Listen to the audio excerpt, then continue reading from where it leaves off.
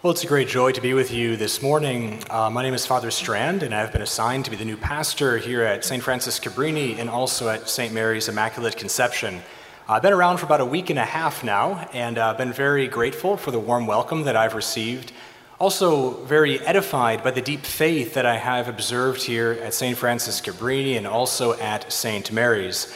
This is my first Sunday Mass at Cabrini, but throughout the week I've seen all sorts of beautiful expressions of faith. Daily Mass numbers are really good, people are coming to confession, the Adoration Chapel has doors in it, all these beautiful signs of your cooperation with God's grace. And so for all that, I'm very grateful. Also very grateful to Father Reisman for pastoring this parish for so many years, and to Father Harmon for administering in the interim. So as I begin here, I have a lot of people to get to know. These parishes are a lot bigger than my previous parishes, but I really do want to get to know you. So after Mass, please introduce yourself to me and tell me your name. And then next week, tell me your name again. And then the following week, tell me your name again. Maybe after 3 or 4 weeks, I'll start to memorize some of your names. Just by way of introduction, I grew up in the town of Ottawa near Dousman. My home parish was St. Bruno. And as I was growing up, my family was very, very invested in the home parish. So I went to school there and served countless masses there and volunteered at church dinners there and met my friends there. The parish was very much an extension of my own family. And at the time, I certainly didn't realize it, but now in retrospect, it's pretty clear that throughout all of that time that I spent at the parish growing up, the Lord was sowing seeds of my own priestly vocation. I didn't enter the seminary, though, until I was in college later on in the year 2006. I was ordained a priest for the Archdiocese in 2012, so I've been ordained for 11 years, and I absolutely love being a priest, specifically a priest here in the Archdiocese of Milwaukee, and even more specifically being a parish priest. Every day is a great joy and privilege, so I'm so grateful to God for my vocation. I have a lot of interests and hobbies. I love being outside, spending time in nature in the woods. My previous assignment was up in Kewaskum, so I made the most of the many hiking trails in the northern unit of the Kettle Moraine.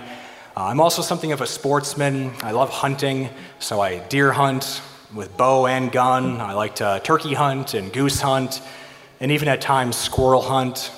Not off the feeder, like in the woods. But I usually only do that when I'm really hungry.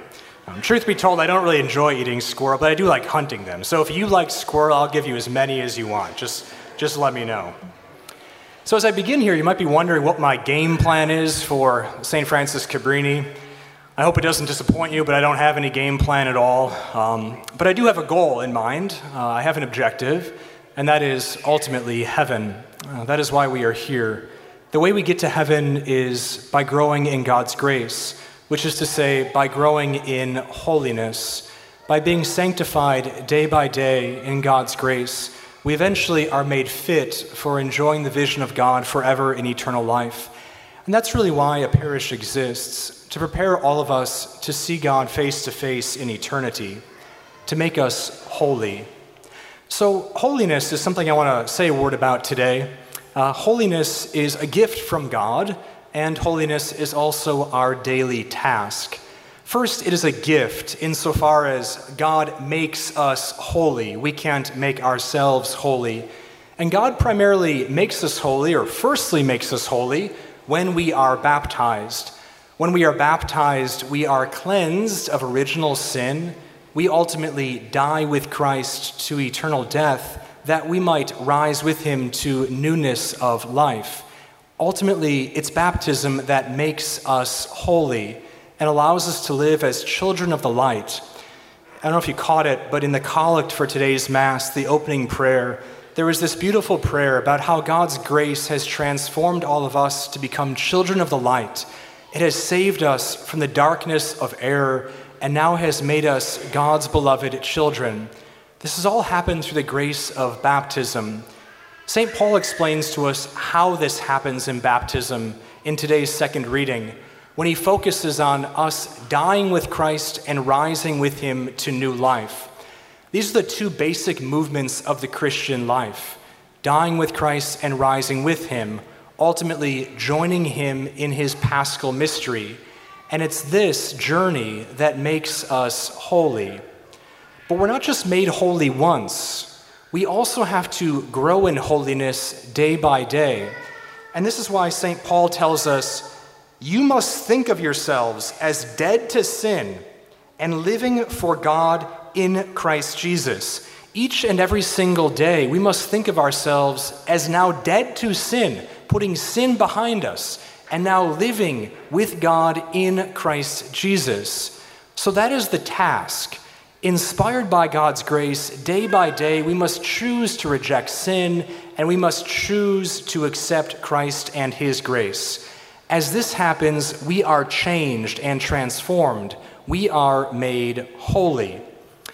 In the gospel, Jesus approaches this same mystery, but from a different angle, when he says, whoever loses his life for my sake will find it.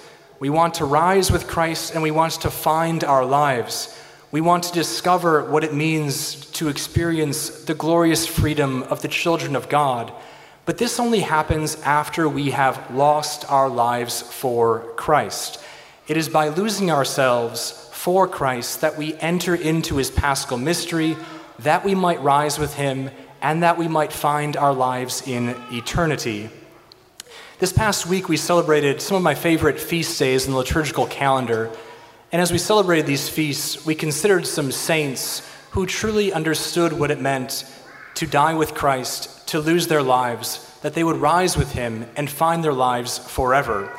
So on Thursday, June 29th, we celebrated the solemnity of Saints Peter and Paul. And then on Friday, June 30th, we had the memorial of the first martyrs of Rome. So these saints all died in the year 64, 65 AD, during the Emperor Nero's persecution. In this persecution, Peter and Paul gave up their lives as martyrs, and so did countless other Christians. All of these people lived their baptism. They died with Christ in the most intense way possible, and in so doing, they rose with him and preserved their lives for eternity. But we shouldn't think it was easy for them. You know, it's difficult for every one of us to die our daily deaths with Christ. It's difficult for us to do that because we need to let go of our own lives. And it was hard for these saints to do that as well. There's a great story that's circulated for 2,000 years about St. Peter immediately prior to his own martyrdom. As the story goes, Peter caught wind of the fact that Nero was coming for him, and he thought that it was more important for the church if he would preserve his life. And so he escaped Rome through the Appian Way.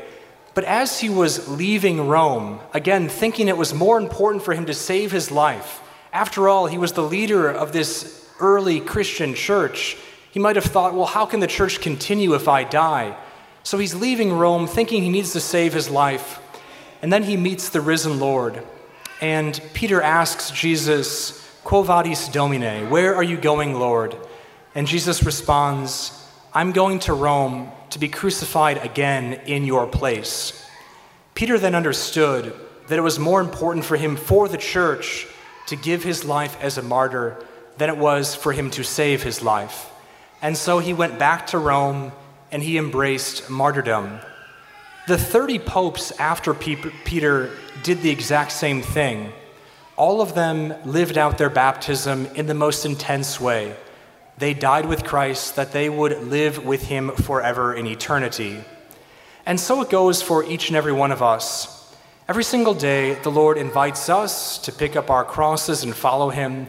Every single day, our Lord invites us to die little deaths with him that we might rise with him.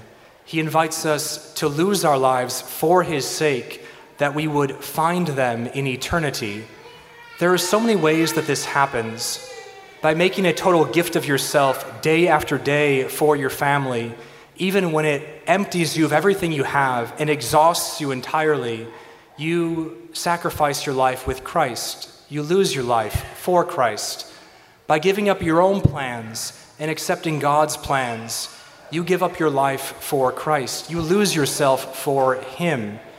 In so many ways, day after day, we are called to lose our lives for Christ, and in so doing, we truly find them. So friends, holiness, which is the goal of all of this, is something that God gives us, but it's also our daily task. So let us all renew our trust in God's grace and in God's goodness. Let us freely lose ourselves for Christ, that we might find our lives in eternity.